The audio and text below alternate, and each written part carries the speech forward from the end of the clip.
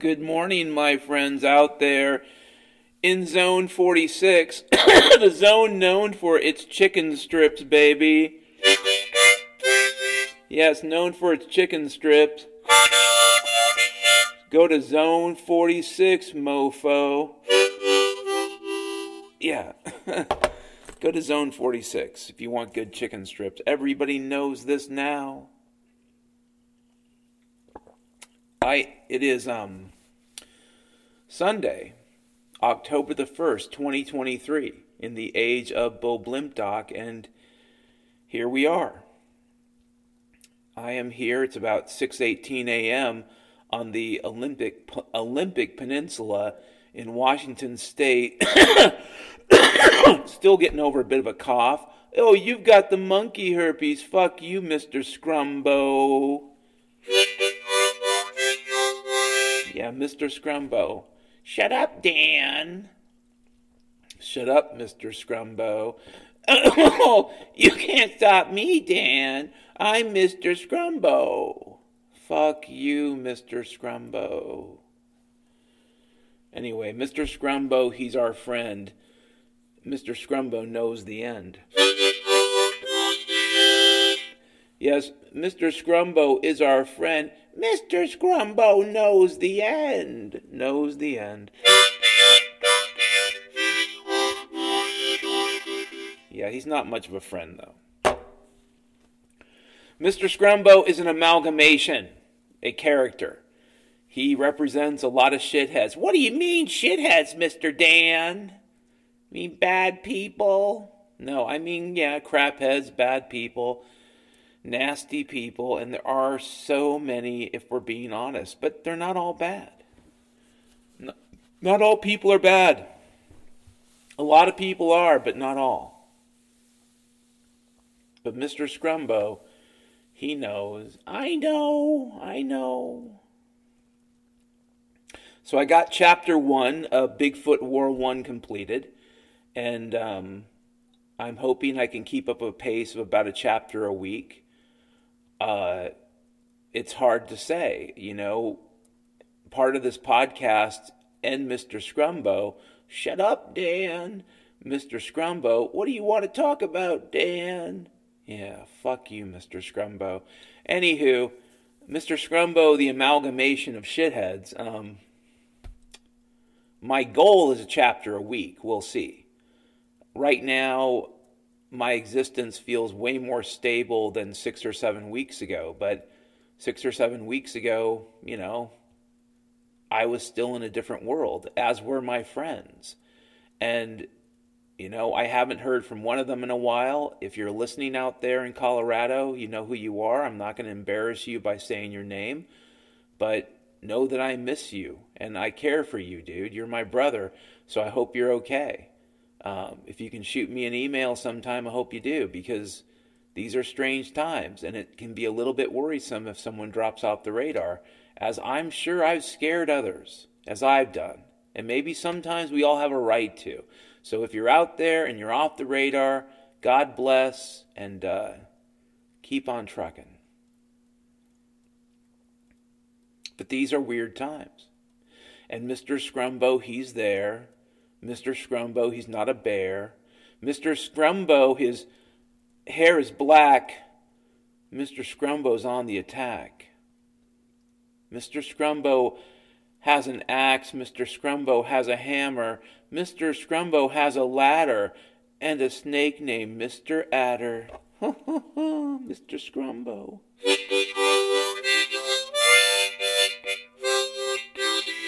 To the end. Yeah, I don't know, folks. I will do my best. I think that Bigfoot War 1 could be a vehicle for some stuff that, if you've listened to my podcast, I tell weird stories. It could end up being a weird story with a little bit more stability. Maybe. But I finished chapter 1, so now I can write chapter 2. And it's going to be like that. And as far as my blog goes, here's the deal. I feel like what I got from Bluehost a few weeks ago was one of these letters that says, you better upgrade or you're doomed. And it really was a letter like that. But I think what I'll do is I'll think on it. I got a little bit more money coming in now. So I may end up renewing, but it's going to be at the end of this month. And I got to say, the vibe I'm getting from Bluehost is very similar to the vibe I got from GoDaddy right before they canceled me. And yeah, it's hard to say if it makes sense to put the money into it. I don't know.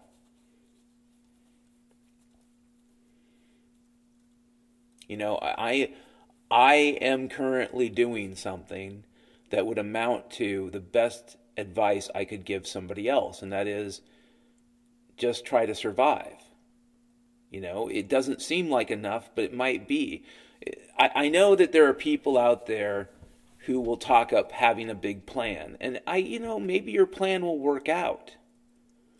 The thing about plans is pretty much everybody has a plan until, they get punched in the face. That's something that Mike Tyson once said. Von Moltke said something similar. Everyone that no plan survives first contact. Now, Von Moltke's correct, but Mike Tyson's quote is pithier. Everybody has a plan until they get punched in the face, don't they, Mr. Scrumbo? I know about that, Mr. Dan. But I've got a retirement plan. I got my money stored away in a 401k. I'm going to Blumbo World when I'm turned gray. Mr. Scrumbo, be a Blumbo World. They will suck out your fat to power their buses with biodiesel and keep you thin. Keep you thin. Yes, Mr. Scrumbo, I think you'll end up in the biodiesel. That is something that you and I can agree upon. But, yeah, everybody's got a plan. I am going to consistently say it's not the end of the world, but I got to tell you, people should be prepared for some radical changes in reality. And they're not going to be linear. They're not going to be incremental or gradual. Nothing will be graceful about it. It'll be the other side of the mountain. When we were going up the mountain, it was a sunny day. It was a sunny day. There wasn't no rain. Weren't no rain, Mr. Scrumbo. Going up that pleasant mountain. And maybe we started that trek sometime around the year 1750. Let's just pick a year. And we started going up that mountain, and we learned how to use steam, and we learned how to use coal, and we tapped into the early uses of electricity, and then we find ourselves at the end of the 19th century. And you've got internal combustion engines, and you've got the work they've been doing in the census that leads to computing, and you've got more advanced electronics, and radio, and telephone, and teletype. And going up that hill, it seemed like it got sunnier, but in a good way, in the way that sunlight can energize you. And going up that hill, we started using oil, and we were sprinting up that hill. We were running up that hill. And that's a beautiful hill. It's a hill of complexity, of creativity. Yeah, there were some terrible wars because, hey, power tends to amplify the good and the bad. But it was kind of, in general, a pleasant trek, for the most part. Not for all people. It's never like that. You always lose people going up the hill. But the point is, for the people that got to the top was kind of nice. It was the 1990s, baby. And it seemed like everything was going to be forever and ever. The internet had changed the world. Everything was going to be free, and everything was going to be post-scarcity, and we would all get free butt cheese. These were promises, the butt cheese and the Scrumbo milk. We'd all get a special kind of toxin we would take into our bloodstream to give us very large private parts for, her pleasure, right? And then sometime around the turn of the last century, let's say 1999, we noticed that we got to the top, for the most part. And then sometime in the early 2000s, we started to notice we were on a plateau. And it was a rocky plateau. I think per Hubbard. And you can look up who Hubbard was. You can look up Hubbard's peak or peak oil. And I don't think it's just about oil, but it is about complexity. And there probably would have never been enough oil. The way we've been doing things for the last 100 years, especially financializing everything, so we believe wealth exists that doesn't exist, the way we've been doing things has been chewing up the world. And if we ended that, if we stopped doing it, we would have a chance. But then that means a whole bunch of people's fantasies about Blumbo world and getting their fat sucked out and looking like, I don't know, David Hasselhoff.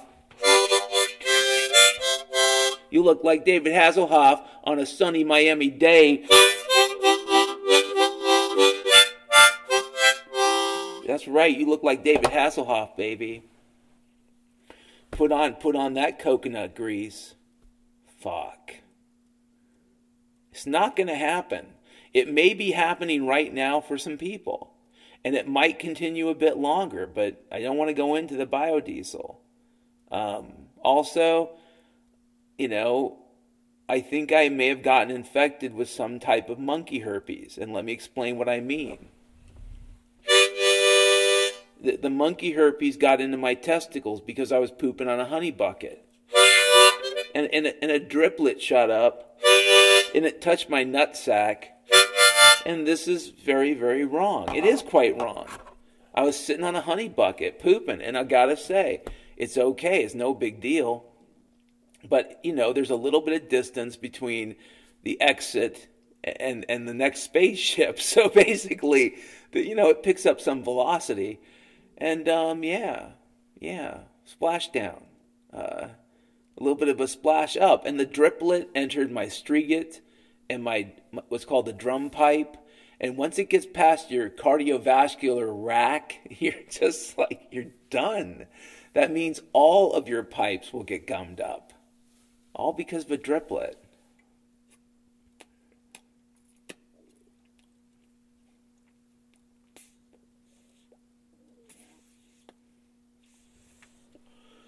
What are you doing, Dan? No, I don't know.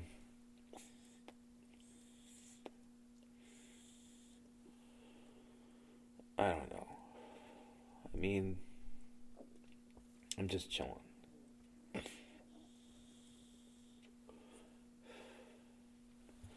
Just chilling out, McGillen, right? So I've got the monkey herpes in my testicles, and there's reason to believe that some of the phlegm sauce, the stuff usually you get from a Tennessee, Wyoming style, mother pair. You know what I mean? These are things that happen in the world. If you've never been to Kansas, you wouldn't understand, really.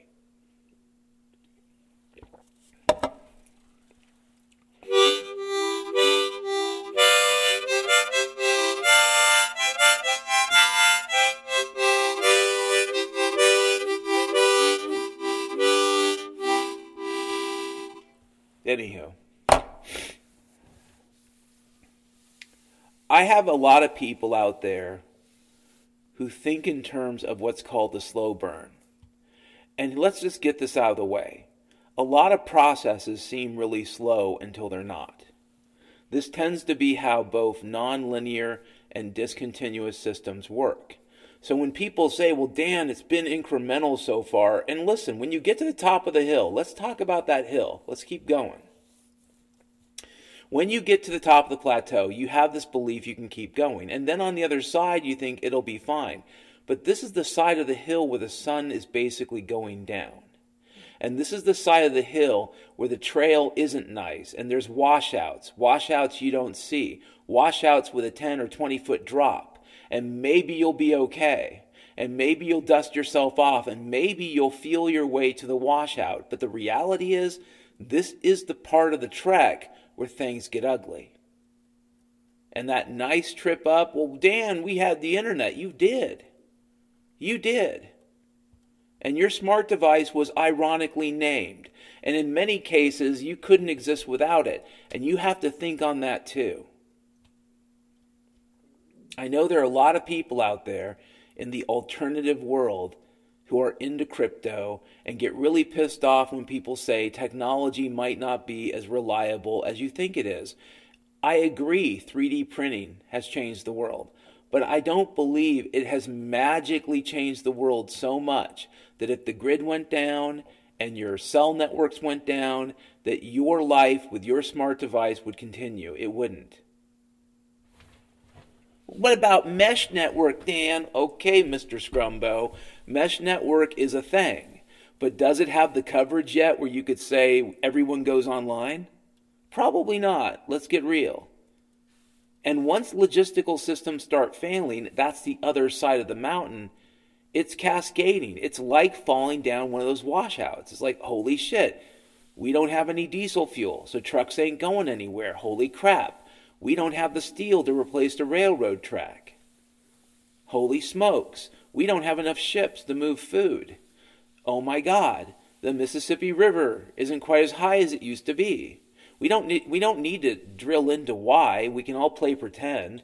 Mr. Scrumbo, hey Dan, don't talk about me. Mr. Scrumbo loves to play pretend. He likes to pretend that there's a bunch of crazy people around the Arctic taking their big lighters and setting things on fire. What he doesn't know, what Mr. Scrumbo doesn't know, is that some of these fires in the Arctic Circle, they haven't been going out. They've been burning year-round. And they're being fueled by the breakdown of the permafrost. That's what's happening. It doesn't sound exciting or sexy. But it could be something that's more real than cheeseburgers and SUVs. Could be way more real than that. And it could be the situation where it doesn't matter who stepped on the mine. Who did. It doesn't matter at this point. It could be. Who knows? Who knows? We're being lied to. Okay? It's weird. I don't know. It's weird because I think there is a lot of wishful thinking baked into the idea that the other side of the mountain will be a negative or rather a mirror image of going up. And it's not. It's not going to be like that. The other side of the mountain is not going to be like that. We're not going to magically go back to the 19th century. The 19th century couldn't support the number of people alive today. And that's assuming we had all the natural resources just waiting for us and they're gone for the most part. And here's another thing about the other side of the mountain. If your technology is resilient, it could make it. But if your technology depends upon really complex supply chains and advanced technology that can't be easily produced or fixed, then your technology is going to fail you. Your technology is not going to succeed. This is also a reality, in my opinion, of what's coming. I hope I'm wrong. I do. But the problem with complexity is people think you can keep piling it on. You can. I mean, here's the thing. In nature, things do have to get complex, but up to a point. Up to a point called, you could argue the laws of thermodynamics, for example. There's a point at which it's going to be this complex and no more because there isn't a free lunch. You can't just have things be like the Transformers. It would be awesome if you had cars that were robots, and maybe we'll find them. But I don't know. It's not really... I thought I heard a beep or something. But maybe it was the phone telling me something. I don't know. Maybe I created the noise. I have internet now, so you know. I'm doing this T-Mobile thing, this hotspot. It has this blinking green light, and it reminds me of that movie Looker from the early 80s, you know, the girl from the Partridge Family. She's some type of a hooker-style underwear model. You know what I mean, Mr. Scrumbo. She's a hooker-style underwear model, and they're starting to model her with supercomputers and taking advantage of the Buka effect or whatever, where their rotating blades cause pilots to crash. The Buka effect. So they made a flashing gun that would put you into a trance so that you can have your hooker-style underwear model do as you command. Looker, yeah. I don't know. Looker was an interesting film, and if a person were a feminist, it would be worthy of study because it has a lot of angles on women as property, as property, as legal property. This idea that, you know, the shape of someone's body is going to be put into a computer, and also implied in that storyline, and I think it might have been a Michael Crichton story. I don't know for certain, but implied in that storyline, or rather forecasted, is a real thing. You know, that's happening today. Forecasted. It was in that movie more than 40 years ago, and now we do have people wanting to digitize real people and then just throw in some AI and throw in some realistic boobies. Realistic boobies are the main issue.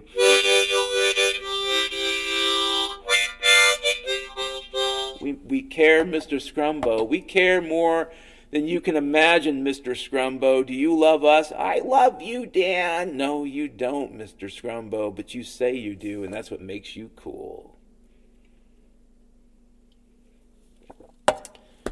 Yeah, Mr. Scrumbo could be a guest. I don't know. I may alter his voice more, but to me, just having that other voice is a nasty voice. I don't know. Another thing I've been thinking about, and again, this podcast may not be that long. It'll be long enough. But another thing I've been thinking about is this idea that 2020 and 2021, yes, there was military psychological warfare. I'm certain of that. But one of the things that have been haunting me is why. And I think it's possible that I'm still right about the directionality of things. But what if 2020 and 2021 were really a military rehearsal? I mean, people look at Event 201 and they say, well, damn, Event 201, they told you they were going to kill everybody. Well, no, maybe. But what if what they were really doing is saying, hey, we're about to do a simulation. And probably, if we want to make it realistic, people are going to die. We're going to take the flu, you know, we'll take preventable hospital-acquired infection to make all the horror stories. We're going to give up hospitals to check when people die or on the whatever. We are going to do a simulation. Listen, the military does rehearsals, okay? That's a thing they do. And so does the theater. And it's worthy to think of it in those terms. What if they knew some incredibly catastrophic event was coming? Big, huge, bigger than a bread box. Not a hurricane that washes out Louisiana and leaves all the poor alligators alone at the swamp. Nobody to take them down to the gumbo. No gumbo, Mr. Scrumbo. No. Bigger than that. Bigger than a huge earthquake, probably. Bigger, maybe as big as a caldera going off. You know, the type of event that I believe is on the horizon, best case scenario, is the kind of event that happens maybe once or twice every 1,000 years. For example, like the collapse of the Western Roman Empire, like the 14th century crisis. There are times in Western European history where it seems like everything went wrong and a lot of things broke in terms of society, in terms of people living. It wasn't the end of the world, but if you lived at that time, there were people saying it's the end of the world. And it wasn't. It was just a lot of change. And a lot of change was bad change, hard change. You know, things are going to get harder. But not the end of the world. But what if, let's play the devil's advocate here. And in this case, you know, I can play Mr. Scrumbo. What if I'm Mr. Scrumbo? Kind of an amalgamate of shitheads. And what if I, Mr. Scrumbo, was president of the United States, or more likely the person that controls him, who knows who that is? What if I am the man in black, the person you never see, and I run the world, and you say to me, Dan, or rather, Mr. Scrumbo, you run the world, tell us something. Here's what I'm going to tell you. If I believed a gigantic catastrophe was headed towards humanity, I could see the logic in rehearsing for it. Because it's not going to be like anything we've ever seen before. And another thing, these folks, they're addicted to big data. They want data. They want actual data that's useful. Yes, they're grifters and they're con artists, but the thing is, at that scale, you still have to be reasonably smart. And so they want the data. They want to understand what people will do, how they'll behave. When I look back upon everything I saw, not just in terms of the COVID-19, but in terms of the BLM Antifa and everything else, it looked like a show. It looked like the kind of thing we would do in the military for training purposes. You know, you'd have Krasnovians. Krasnovians are made-up people. There's no Krasnovians, and there might be Krasnovian terrorists, and they're coming into Sector 42. Have you set up the M60? You got your range fan worked out. Light up those Krasnovians. What I saw in 2020, which I am now calling the year of paranoia, what I saw during the year of paranoia was a lot of make-believe bullshit, to include reading a Guardian article that says a building across the street that I could see with my own eyes had burnt to the ground, reading that article and understanding how completely fucked up shit was. The building was still there. It never burnt to the ground, and yet you're reading this prestigious article in Seattle at this location where no one possibly would be like recording it with video, except for me. Yeah, this whole building burnt to the ground. What happened is a Katrina trailer and a dumpster got set on fire. This was no setback to the project, what they were working on, none at all. If you read the article, it would read like it was a setback. The other funny thing is you got Katrina trailers at the Jesuit University of Seattle University, right off the street, easier throw, lower than the sidewalk, just toss in that Molotov. Those Katrina trailers, like Ferrari of Seattle, I think mostly unscathed. Funny how Ferrari of Seattle, despite the broken windows, seemed to keep rolling Ferraris throughout Chapchosia. It was like a few hundred feet away. It's absurd. It was absurd. It did not seem real. I have video. Seattle employees saying, yeah, we're here to help. Yeah, they're here to... They're like the crew that sets up for theater. You know, they're the backstage crew. They move in the various scenery and various things you need, you know, stagecraft. That's what they do. But it wasn't real. So what if it was a rehearsal? And that's why we have the brief intermission. That's why right now things feel like they're getting back to normal. I'm hearing they got corn crops growing up in Scranton. They're making monkey pie not far from the East Side Hoolies. The various districts are now producing more milk than ever. They're calling it chest milk. Yeah. Have some. Have as much as you want. It's okay. It's healthy. Mr. Scrumbo I recommend the chest milk, as Mr. Scrumbo would say.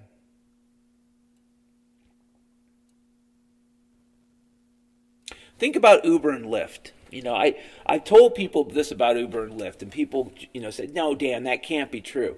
I said the real purpose was data mining. I mean, the thing about building a car capable of driving, yeah, you need good neural networks, you need good biomorphic behavior, but what you also need are heuristics, because humans use those. You need a knowledge base.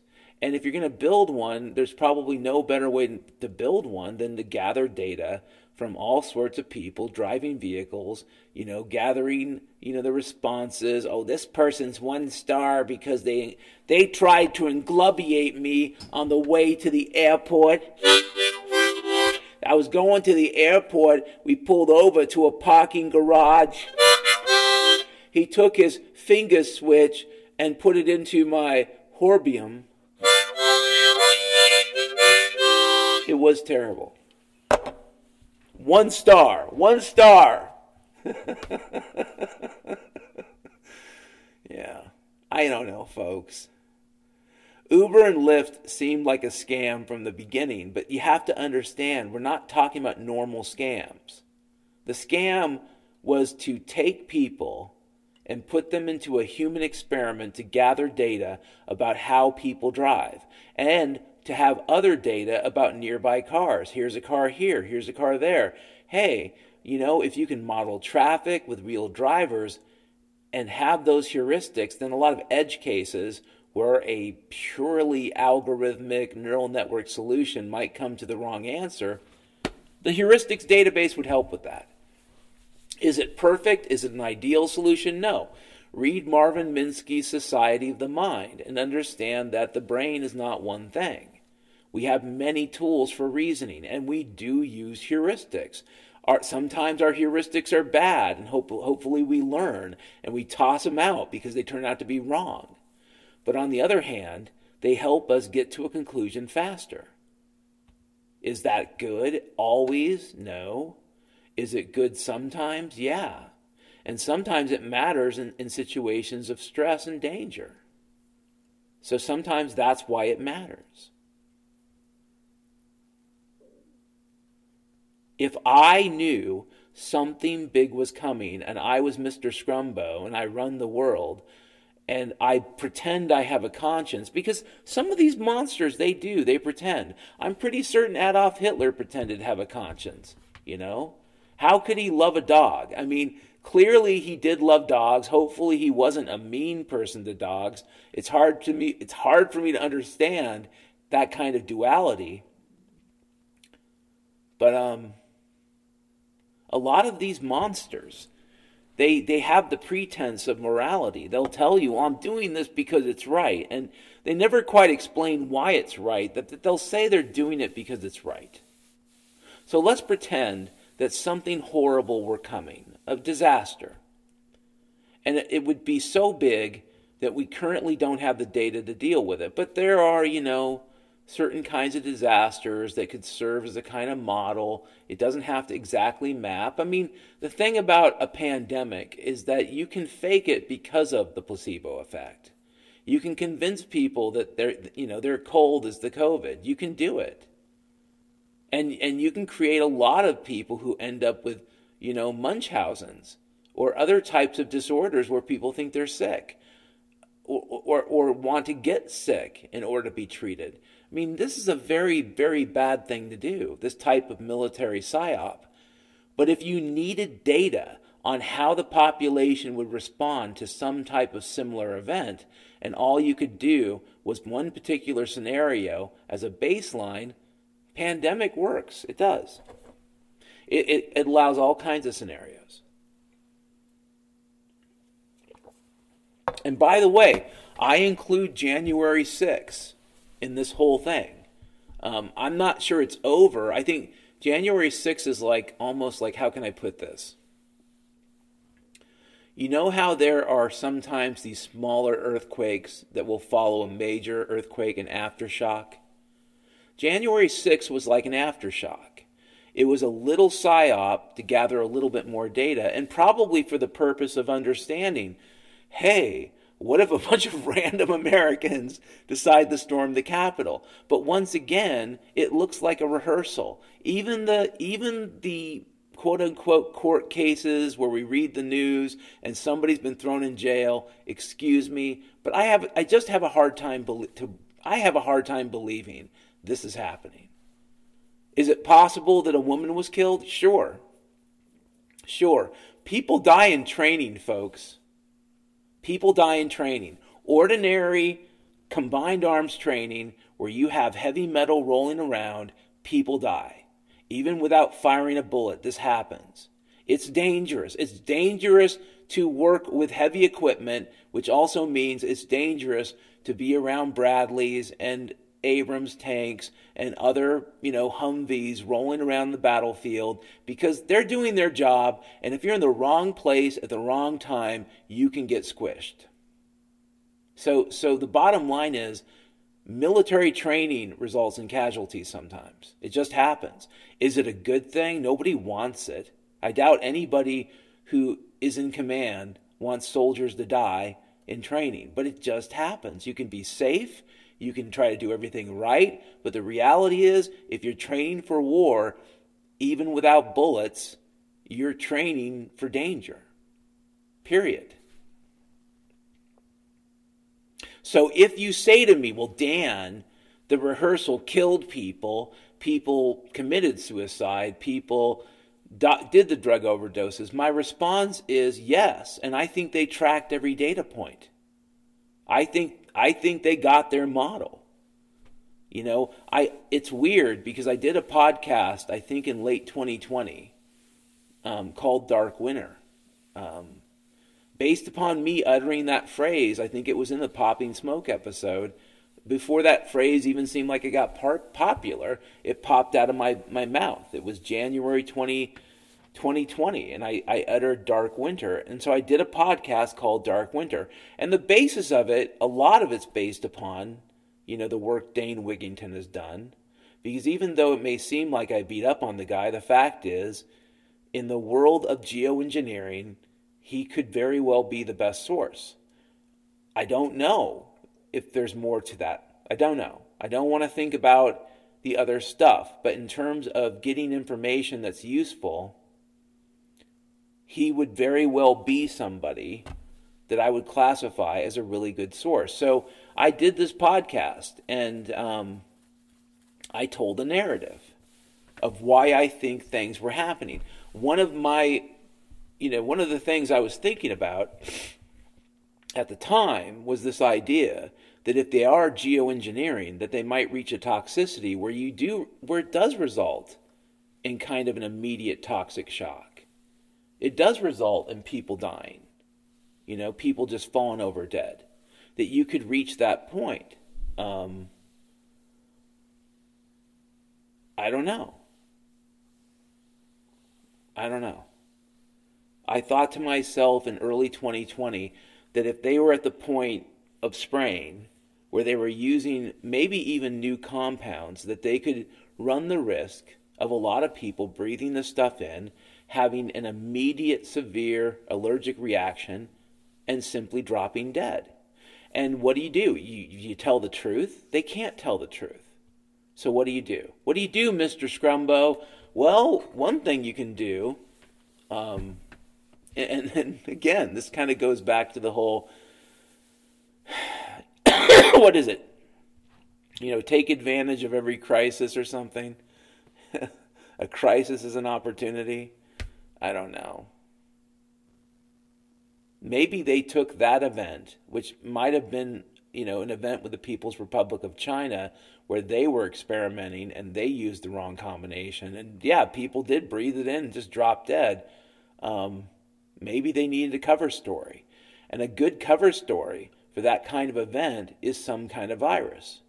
But maybe it was also like, turn your crisis into an opportunity thing. And they thought, we want to do the simulation. We want to do the rehearsal. We've been we've been arguing about how we would do it. We all said it needs to look real. And then here we go. The People's Republic of China screws up. They kill a bunch of people. But what could it be? It could be a virus. And the human brain does the rest, folks. It really does. I mean, you can scare people into thinking they're sick. And it's not that everybody ends up thinking they're sick, but if it's a high percentage, it looks like the worst pandemic ever. And if people don't take care of themselves, if people decide to stop taking their cardiac drugs or working on their diabetes, which is really just a form of suicide, if people just outright kill themselves or overdose on drugs, if businesses are destroyed, these are things that will help them collect data. I don't believe they expect a slow burn. Nothing. If this is a rehearsal, nothing about this rehearsal points to slow burn. This points to some type of catastrophic failure, which means, once again, going back to my logic from 2020, because this is when I first started thinking in these terms, best case scenario, in my opinion, is some type of total economic collapse. And it could be so bad that a lot of people are harmed. And it might end up being due to an ecological event. I don't think anybody wants to have an honest conversation about the things that are going on right now. I don't think anybody does. I think a lot of people, to include me, want to be in their own private worlds, you know? Everybody I know is bargaining. Everybody I know is playing that game. I'm playing that game too.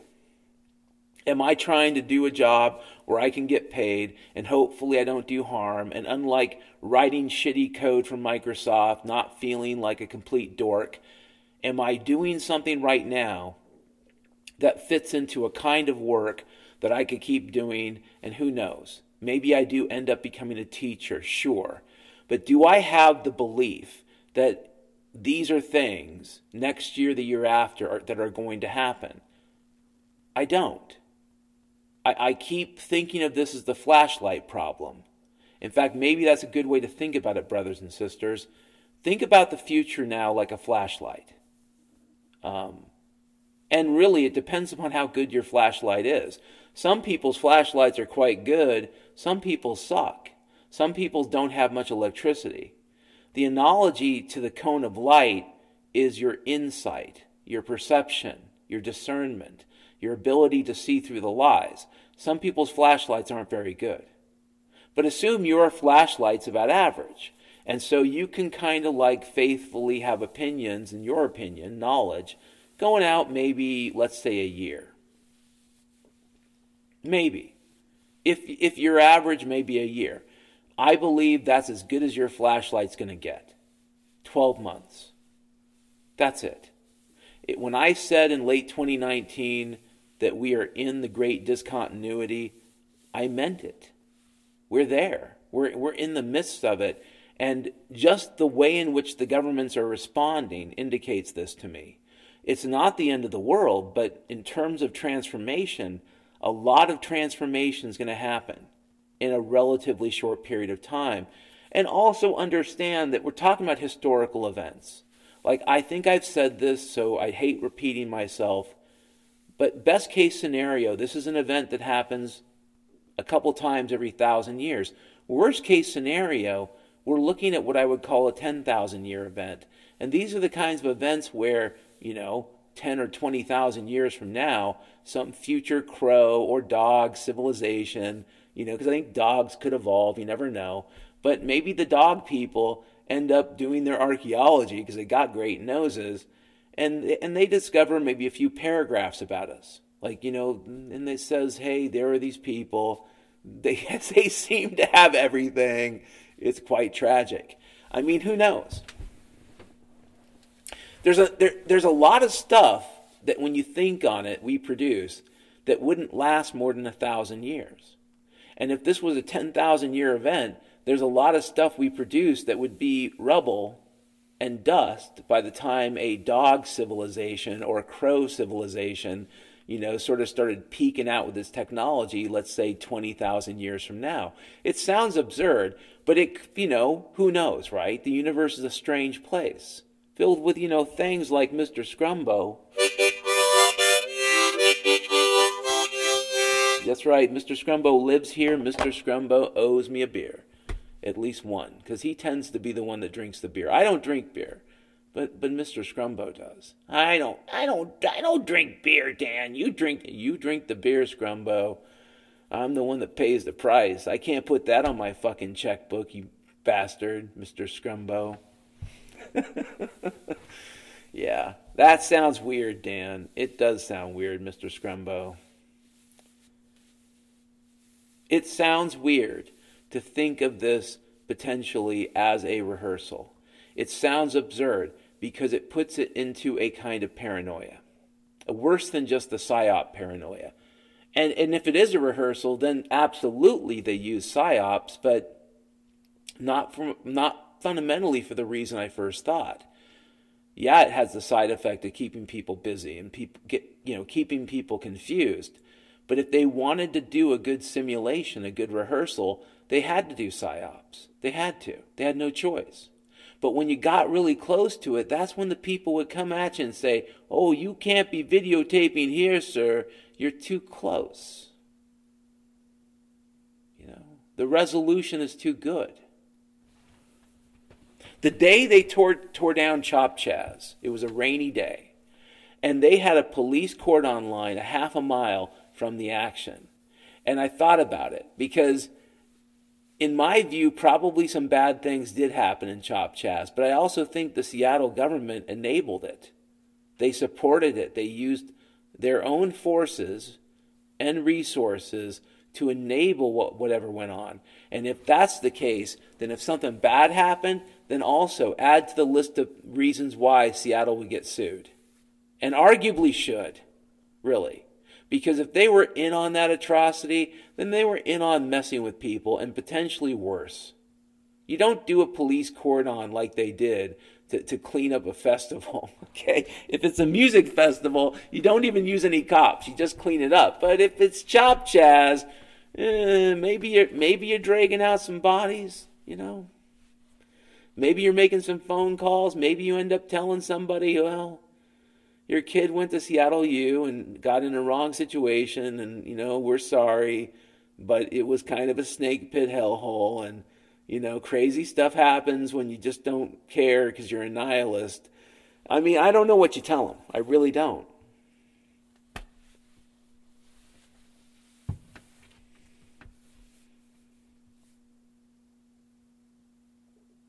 Where we're at now, it still feels like the brief intermission, because as difficult as the last few weeks have been, and it's been, hard.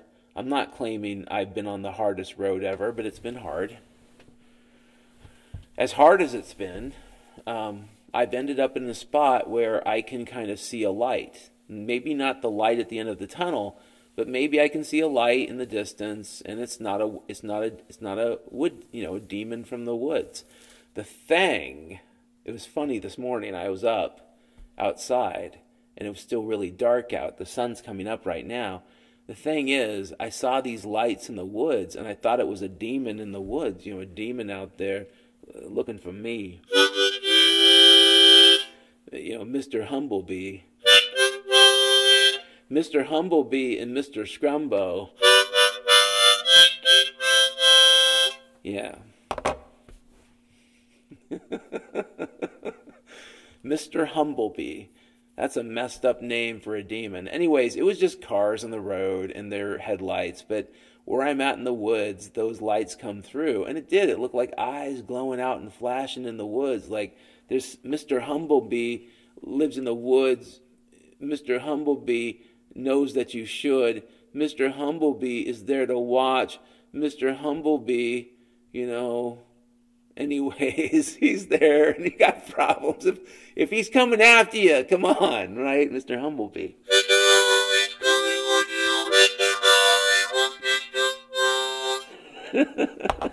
Mr. Humblebee's coming for you. Mr. Humblebee will eat your poo. It's not, I don't know if I think you could think of that as a euphemism. None of us is sure. Mr. Humblebee's his own guy. None of us know.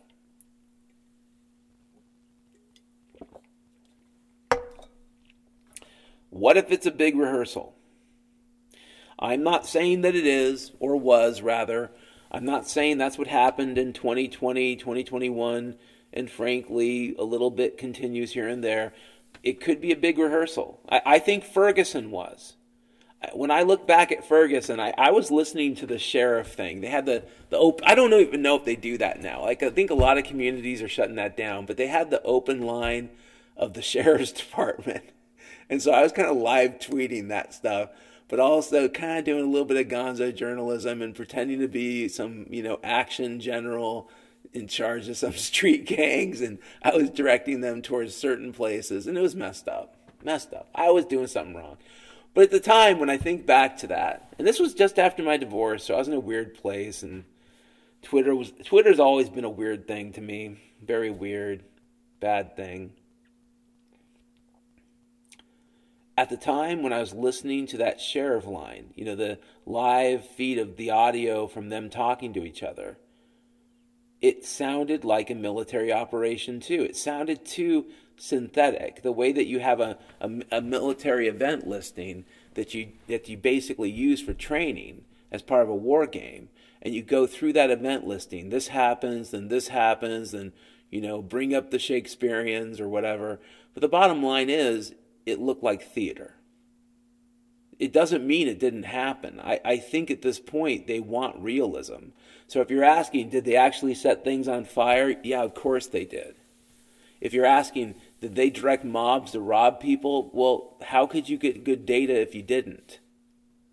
I think Ferguson might have been a rehearsal. You see, the thing is, they understand what's coming and they don't know if they're prepared. You've got to get good data. You have to. And it's just that this kind of data is just too, how can I put it? The only simulation that currently works is a fake event, because everything else, the math can't really account for it. But if you can get this data together, you might be able to figure out the math. And then all of a sudden, if you're in a situation that's as bad or worse, you just, plug in some numbers. Okay, move the 82nd Airborne here. You'll probably be good using local resources with that boiling water reactor. Just have the old people go in with buckets. It's like, we're going on the bucket brigade again. I just lost an ear. Yeah, who knows? Who knows what happens with the bucket brigade? It's probably not going to be pretty. But I should move on to a new topic. I'm sorry I dwelled on that one, but it's kind of connected to that whole idea that we're on the other side of the hill. And at this point in time, a lot of weird things could happen. And it's also connected to the idea that I believe they're lying about something. It's nothing I think they've told us so far. I think what we've been given is a lot of fear. But something I believe is coming. And who knows? It could be good. It could be good. It could be like some magical day. I don't know why they would have done the things they've done so far to lead us up to happy, Pyramid on Mars Day. I get to go to Mars and have my Martian hookers, Mr. Scrumbo. Yeah, Martian hookers. Here's a quote from Dr. Freckles. Be brave enough to be kind. What does that mean? Well, let's keep it simple. Oh, Dan, you can't keep it simple. You've talked for almost an hour. I know I have, Mr. Scrumbo. But let's keep it simple. Kindness can be scary. And friendships, especially new ones, can be scary. Because people get to know each other. They don't really fully understand boundaries sometimes. And bad things can happen. And life is full of collisions.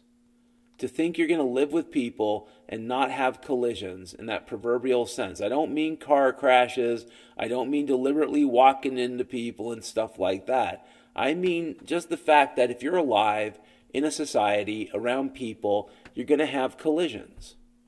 And sometimes they'll be small. And the small ones can sometimes lead to something good. And sometimes they'll be big. And the big ones can just lead to things that are bad.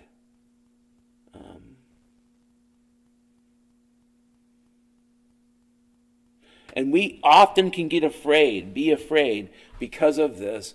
Well, I can't be kind. Because if I'm kind to that person, I might cause a problem. I might create a collision. And that's just going to be worse for the pool game of life. I won't end up in the hole labeled saved, right? Kindness can be scary. People say things like all homeless people are drug addicts, or all homeless people are crazy, or all homeless people are thieves. And obviously these statements are categorically false, but it doesn't mean that no homeless person is a thief or crazy or a drug addict. That's absurd. A lot of people who are homeless are obviously on drugs. A lot of people who are homeless obviously cause problems. It's hard to see how a person can be kind in a situation where you don't know. And you say, well, what do I do? Well, here's something to think about. As I've mentioned, it's pretty much impossible to get a driver's license without an address. And the reality is homeless people have a hard time getting any kind of address, almost by definition. If say P.O. Box, well, P.O. boxes don't work. So if you want to think about the doors to society that a homeless person would need to be able to open in order to get a job, one of them is often, do you have a driver's license? And the answer to the question is no, because I don't have any place to live. I'm really lucky, as I've said. What I have right now is really a blessing. A lot of people don't have what I have. It takes a lot of bravery to be kind. It takes bravery to be kind to people you know. It takes bravery to be kind to people you don't know. There are times in your life where people will take advantage of it, and I don't know how to put it. That's simply going to happen. But it's still, I think still Dr. Freckles is right in admonishing us. Be brave enough to be kind. Because if you can be, if I can be, if we can be, a lot of things about the world could be different. A lot of changes could be made. No, it's not Magic Land. It's not Disneyland. I don't believe in that stuff. But good things could be happening. Next topic, because I got to get through these. I think I'm on an hour here. So inadvertently, because of some stuff at work, I've been thinking about the superhero thing. And I've been thinking about Superman. Did you know that the name Stalin, A, is not Joseph Stalin's last name. It's Dugashvili or something. He was Georgian. His last name wasn't Stalin. It's like Lenin. Lenin took on a kind of pseudonym thing as his last name. Stalin means man of steel, I think. Man of steel. Joseph Stalin, man of steel.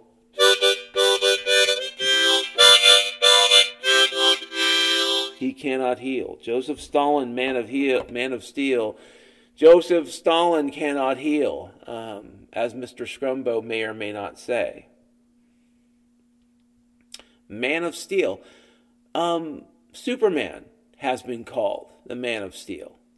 And I say this because people will say to themselves, well, Dan, Joseph Stalin was a murderer and a killer and a monster, and he was horrible, and he might have been just plain one of the worst. Like, of all the bad people of the last couple hundred years, he might have been the worst. It's hard to say.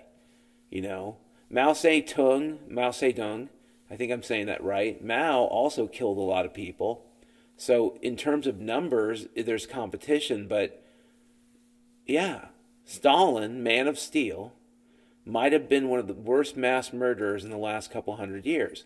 Now, here's the thing, though. Let's just remember this. He was also hyped up by the American left. Like, the American left in the 30s really just pumped up the image of Stalin to the point that it was absurd. There were actual lefties, socialists, who went to the Soviet Union.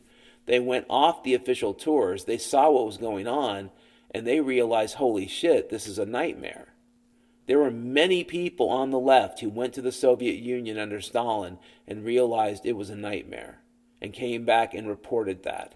But there was also this huge number of people, this gigantic number of people in the 30s on the left in America who just promoted this, oh, Stalin's so great.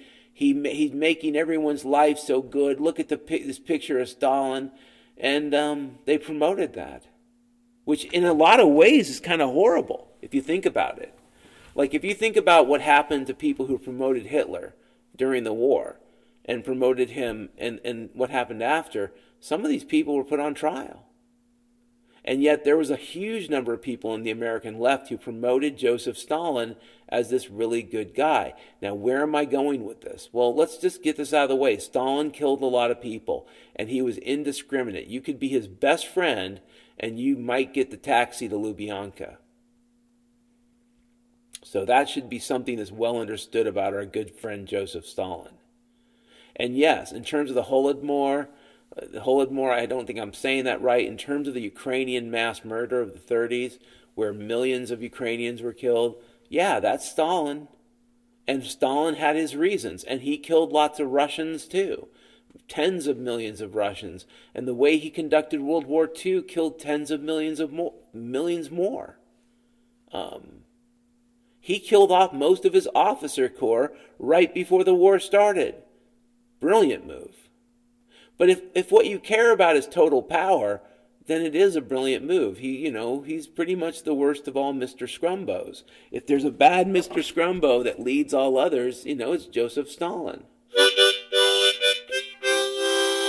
The ultimate bumbo. Yeah.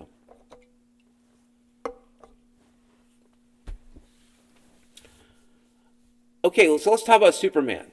Superman has superpowers. He can use laser eyes. He can travel so fast that he can reverse time. He has tremendous powers, Superman.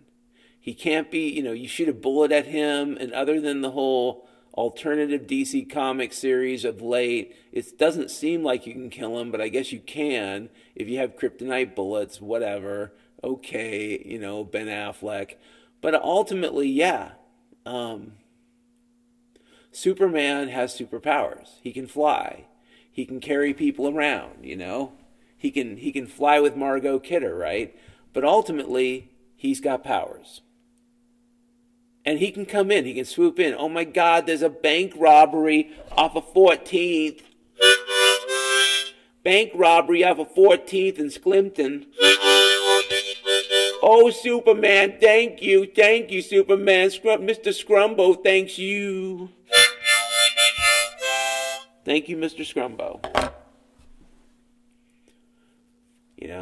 Thank you, Mr. Scrumbo, right? I don't know.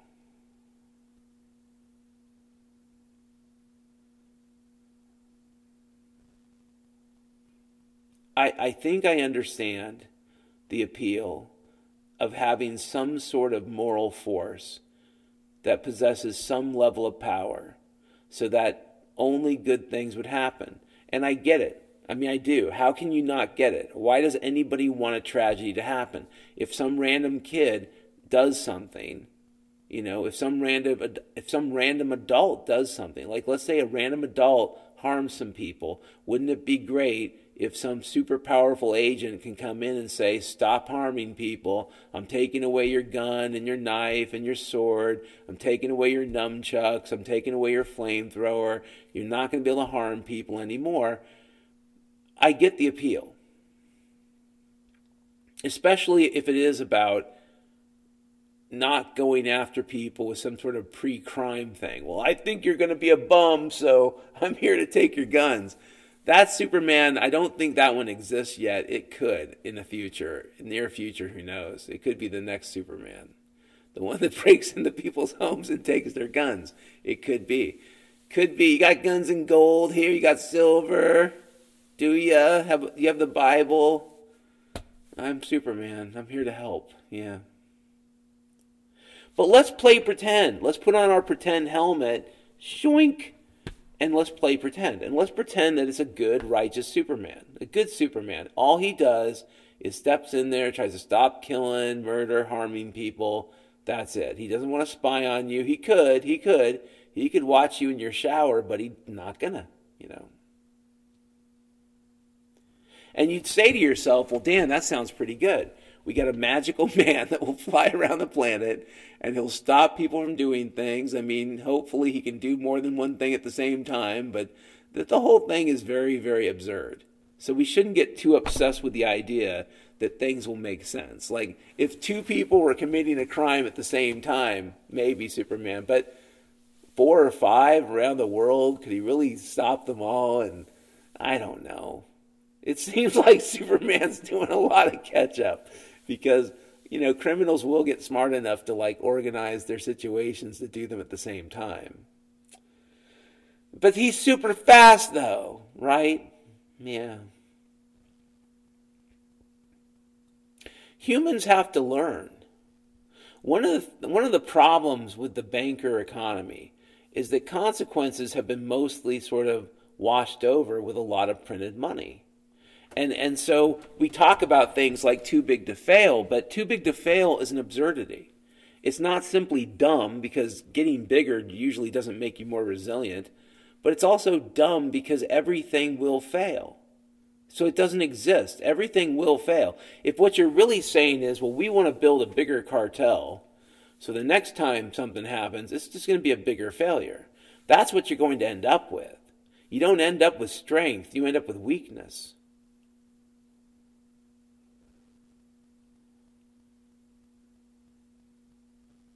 So Superman going around helping people, you think it's good, but maybe it's not. And if it's not good, why? And I'll tell you why. Because I think it takes away the consequences. I think that people need to learn. One of the problems we have right now is we have a few generations of people who believe it's all blue skies. Nobody ever makes a mistake. Everything can be papered over. And if you've got a channel showing you other countries in pain that maybe we're ripping off, whatever, just change the channel. Just ignore it.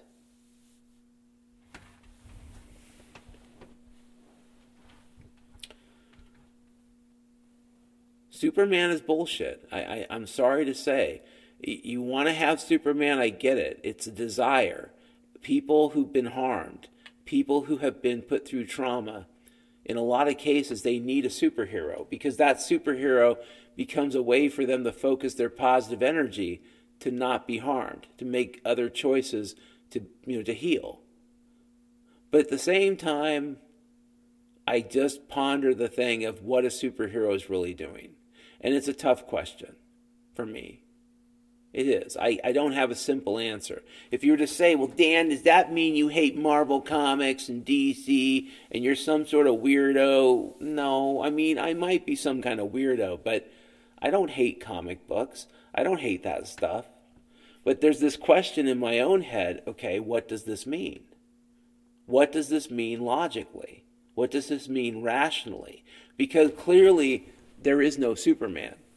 Okay, I've not seen Superman. If Superman exists, and it's funny with AI, it makes you wonder if they might end up building some type of really trashy deep state, sort of like super bot that goes around helping. And it's like, listen, when I say helping, you can't see sarcastic quotes, but helping.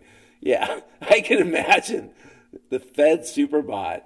And it will be bulletproof and have chainsaws, and it's going to do a lot of helping all over the place once it's ready.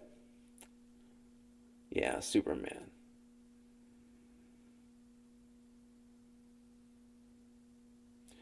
I think I've figured out a way to solve the issues I've had with traveling backwards in time.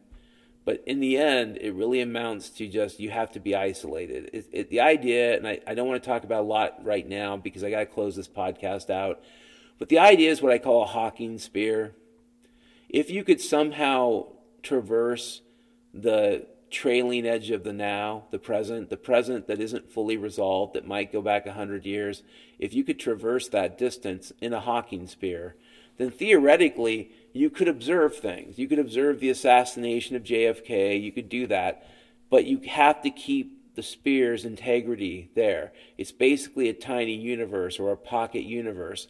And you're using it so you can go back in time without having any causal effects. But if you did pierce it, if you actually tried to traverse the membrane of it, then you would run the risk of basically destroying that future from that point going forward.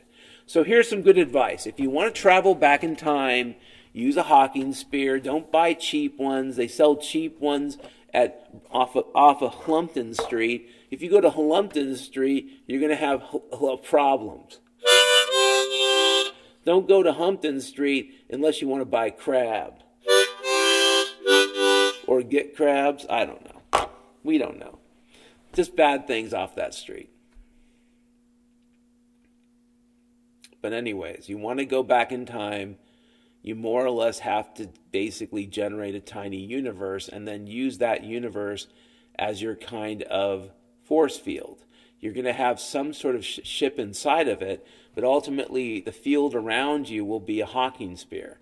And as long as it keeps its integrity, and as long as you can actually get useful information given the existence of this separate universe, well then, yeah, you could observe. You go back, you see the assassination of JFK. You return to the point of origin. From a logical perspective, you did nothing. But if your Hawking sphere breaks down, if you pierce the membrane, yeah, then all of a sudden all bets are off. And you are in the realm of, did I just destroy every future I know? Yeah. Don't do time travel, people. It might be feasible. I think it is. I think the multiverse is really the multi-present. And it would explain Mandela effects. And, if it's a thing, then the government probably is doing it. So here's the thing. Don't do it. Don't time travel. You can go into the future. That's fine. And it's probably okay to go into the future and return to your point of origin. For all intents and purposes, that might be okay. But just don't go back in time. You think it's as simple as, well, if I can just get my mom and dad to date, it'll be okay, and my picture fixes itself. I don't think it's like that. I think the chain of causality is going to shift, and it could shift in radical ways. Is it possible that in the sense of the conservation of consciousness, the person you meet again in the future could really still be your wife, your friend, your daughter, your son? Could it be they still exist and they seem like it? They seem like it. Maybe. But again, this is where it is about quantum mechanics. How would you ever know? Because the differences could be so subtle and they could be so within the microcosm that you'd have no way to detect them. It's hard to say. People say, like, I would only make a little change. I would just give myself an A in geometry. Well, everybody says that. But the real effect of humans going back in time would be more catastrophic. So yeah, you could do it using a Hawking sphere. You probably don't want to do it, ever. So I'm going to close this out. I had a good day on Friday. I got paid. I've been able to, put together rent money, and I feel like, other than a few minor details, things are kind of fitting. I wouldn't claim I'm in the ultimate situation of all time for my life or other people's lives. I'm also not going to pretend that it gets better from here. It would be nice to believe. It's a nice thing to believe. It's something that we have to believe. And this gets back to the basic truth of it. Yes, you've got a flashlight, and it probably will show you about 12 months as you walk down the trail.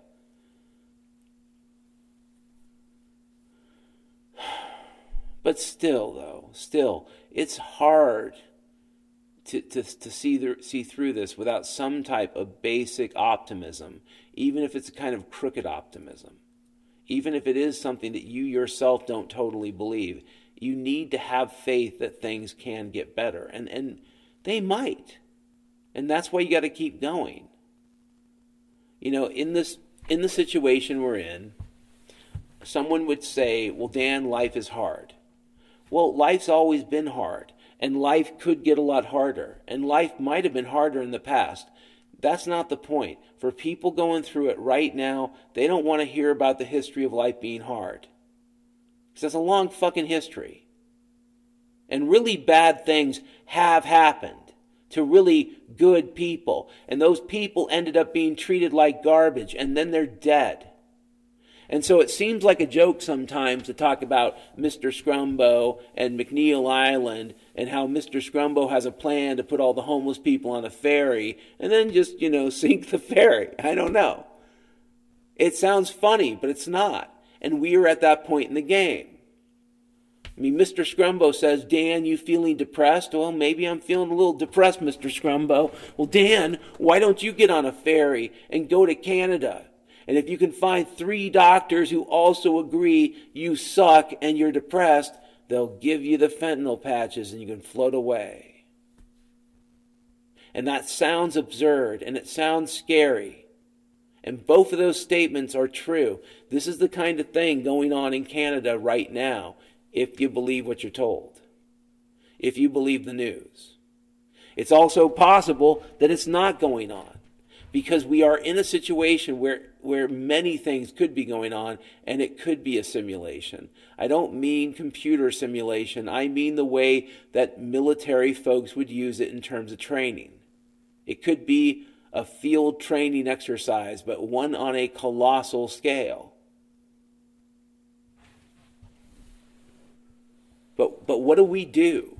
Do we think every day, well, Dan, everything's going to turn to Limbus juice, so we might as well just, truck off to the hills and, dig holes in crap and dump things in the holes and just live in the holes because, Dan, it's just whatever. You know what? We should live our lives. We should try to be happy. There's no magical spot on the airplane. If you're thinking to yourself, well, if I could find the perfect spot on the airplane, then I'll survive the crash. Well, that's a nice belief system, but it's probably not true. Some spots might be better. Some spots may offer you more relief. It is theoretically possible that there is an optimal seat on an airplane if it hits the ground. But I'm kind of thinking it doesn't matter so much. It doesn't mean we're all going to die. What it does mean is we're kind of all in the same boat. And our situation is going to be what it is with respect to how we hit the ground. How do we deal with it? Right now, I get through the day thinking, what if I can help a couple kids? I think I did on Friday. I think I helped a couple kids with some of their work. I think I did some good. Who knows? I can't really talk about it much because it's not appropriate. But, if I have a good day and I think I helped, I'll say, I think I helped, and I think I did. But I still say to myself, what is that version of reality? Is that a realistic thing to think that within a couple years you're going to be a teacher or something? Is that something that's going to happen, Dan? Or is that something in your head, a narrative, a play, something make-believe that allows you to get through a day?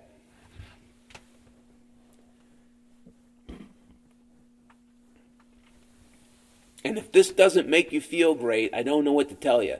I feel like people listen to my podcast and sometimes, how could I put this? I feel like they listen to it and it's possible they don't agree with everything I say, which is 100% okay. I'm not 100% correct. I can be wrong. So it's okay to disagree with people.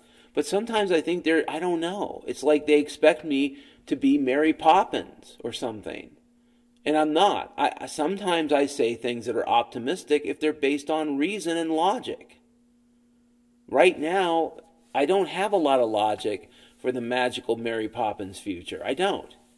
I know there's a lot of, BS in the media, a lot of propaganda, a lot of techno-propaganda that is being fed to people, especially around artificial intelligence, and people are fixated on it. And I kind of think it's an operation. I don't think it's like an actual thing. Is it possible I'm wrong? Sure. Maybe I even hope I'm wrong.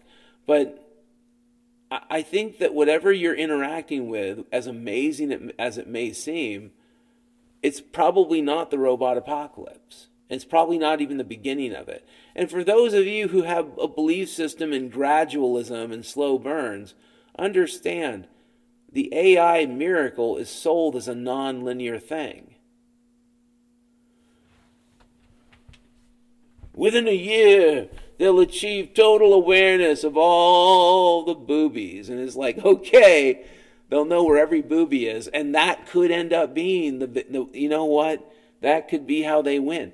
I'm saying it sounds sexist, but maybe the robots will be sexist. There was this chat agent that Microsoft produced a number of years ago, and it had a learning set, and the result of the learning set, it was kind of racist. And listen, that's not funny, but it was a racist computer, and you think to yourself, well, what is the meaning of this? Well, the meaning is it's a program. It's advanced. It's still a program. Whatever Chat GPT is, it seems really advanced, and it still seems like a program to me. It doesn't seem like some type of quasi-sentient creature that at any point endangers anybody. And if it happens to be smart, what is it smart about? I mean, really, it should be playing the stock market by now, right? It should be doing that. Playing them stocks. Anyways, I got to close out this podcast because it's ridiculously long, and that means I will get sued. And if I get sued, I'm going to get rude.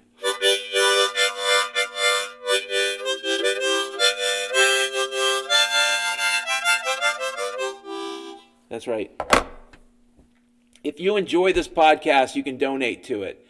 I might do another one today, the first chapter of Bigfoot War 1, and I hope to do one of those a week. But if you enjoy it, you can donate. There's a PayPal link. And I'm trying to do other things, folks. I know people have mentioned Patreon. Be patient with me. I'm doing the best I can right now.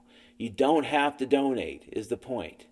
But before you do donate, think about the following. Have you taken care of your food, water, shelter?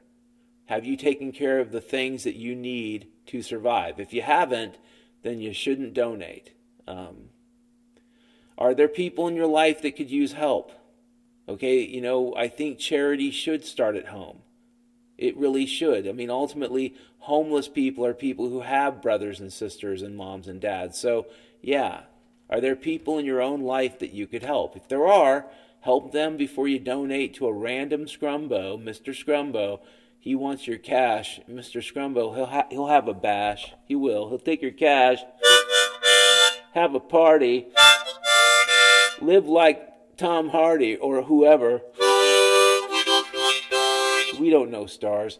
Anywho, whatever, Tanya Benning or Craigie old Zimbo. I don't know these stars. I think there's one name something, but I don't care. The point is, help that person first. If you're setting aside food for yourself and your family and you have a pet, you should seriously consider getting some food for your pet that would equal that amount of food. Because especially if it's a dog, that dog will save your life. And you know what? Cats are useful for agriculture. So there's a lot of usefulness for both those kinds of pets. So if you have a pet and you're thinking about your own gullet and you don't have the money, don't give money to a random dude on the internet. Take care of the pet first.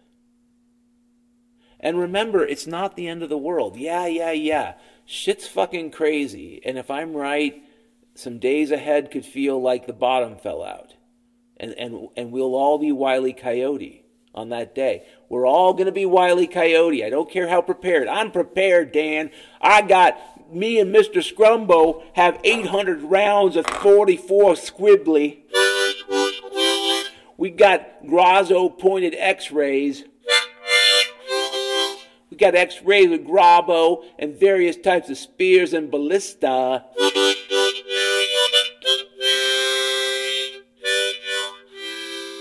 Can you hear?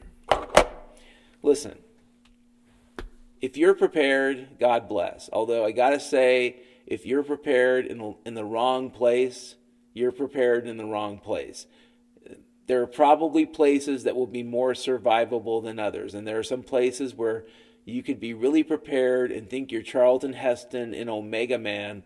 But here's the thing. Charlton Heston in Omega Man, eventually he would be overrun. I mean, there's really no way he wins. He knows this. He's stuck in that little fortress of his. I mean, during the day, the various albino people don't like to go outside. But, still, none of us is totally prepared. But it's not the end of the world. Right now, you can do stuff. Right now, you can still go see a movie. I mean, I don't know. There's this movie, The Creator. I'm kind of tempted to go see it. I don't know if I'll see it today, but I'm tempted to see it. I haven't said that in a long time, probably since 2019. Does that mean I think that everything's A-okay, that I'm going to go up on the watchtower and say, don't worry, because there isn't a storm coming? I cannot lie, brothers and sisters. I won't become a liar just because I'm feeling better about some stuff. There's a storm coming. And I hope it's not a bad storm, but everybody says that. And I hope that a lot of people don't get harmed, but everybody says that. And I wish there were things I could do to help. And everybody does say that. And maybe being a decent adult to some kids, doing some tutoring, is something. But really, will it amount to anything? I don't know. I'd say live your life and try to be happy. And so before you donate money to me, donate to yourself. Donate to your own world. Try to get some joy, because it's okay. Yes, there's a reason to think and be wise about the future, but there's also a reason to enjoy the present.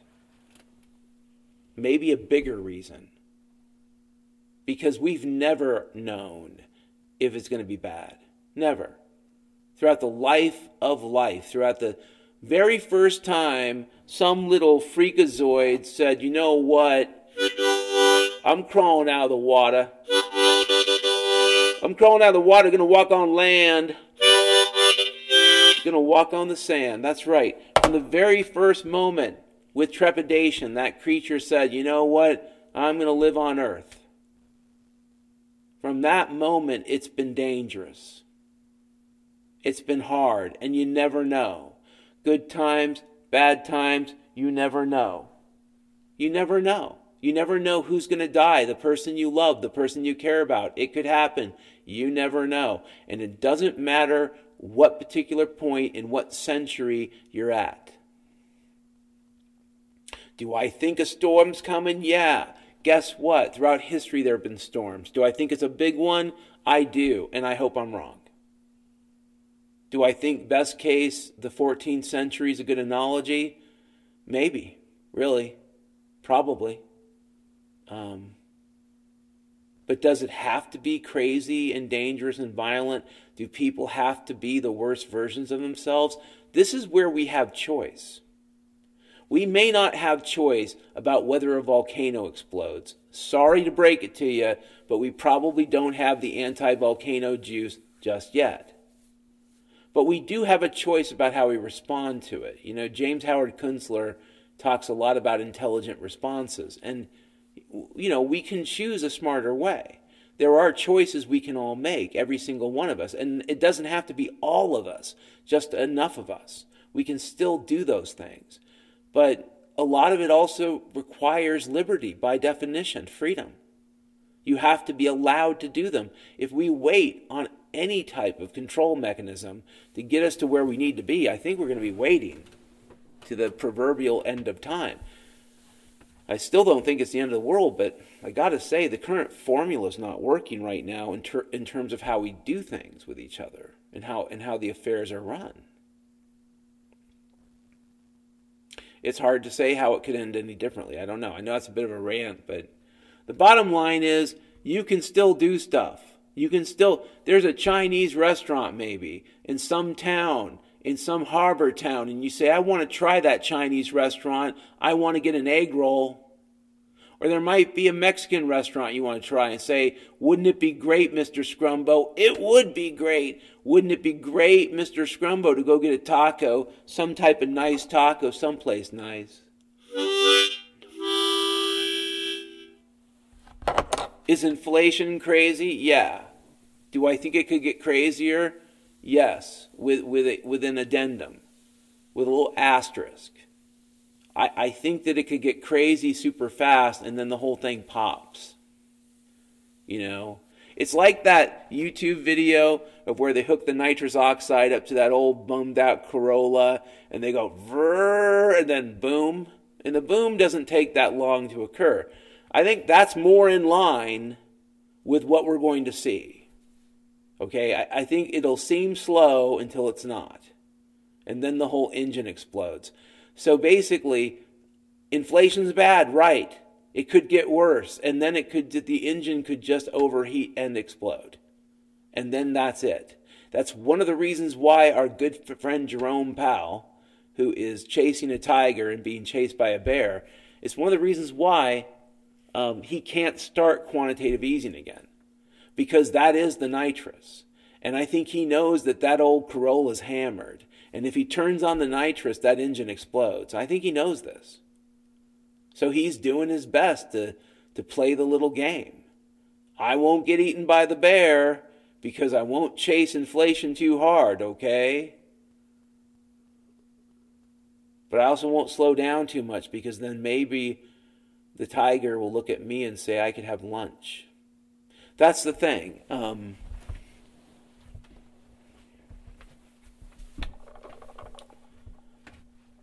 Whatever happens, whatever you do in this scenario, if you're Jerome Powell, it's kind of impossible. That's how I see it right now. So who knows, though? Who knows? Who knows other than God? And God, He doesn't send me the cheat sheet. I think He expects us to live our life. It's a thing. But life can be hard. And it doesn't matter if you're a little amphibian creature, whatever, 300 or 400 million years ago, and you crawling out and saying, what the hell is this place? This is kind of Scrumbo. It is, and it's Mr. Scrumbo. See, Mr. Scrumbo sucks. He said I had to come on land. Land hurts. Land is hard. There's a hot sun. I don't really want to have sex on land because now everybody can see me. Okay, Mr. Salamander.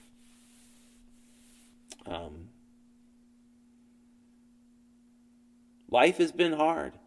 Life is hard. You could put that on every creature that's ever existed as a tattoo. Life is hard. But it's also amazing, and even can be in hard times, and this is something to remember too.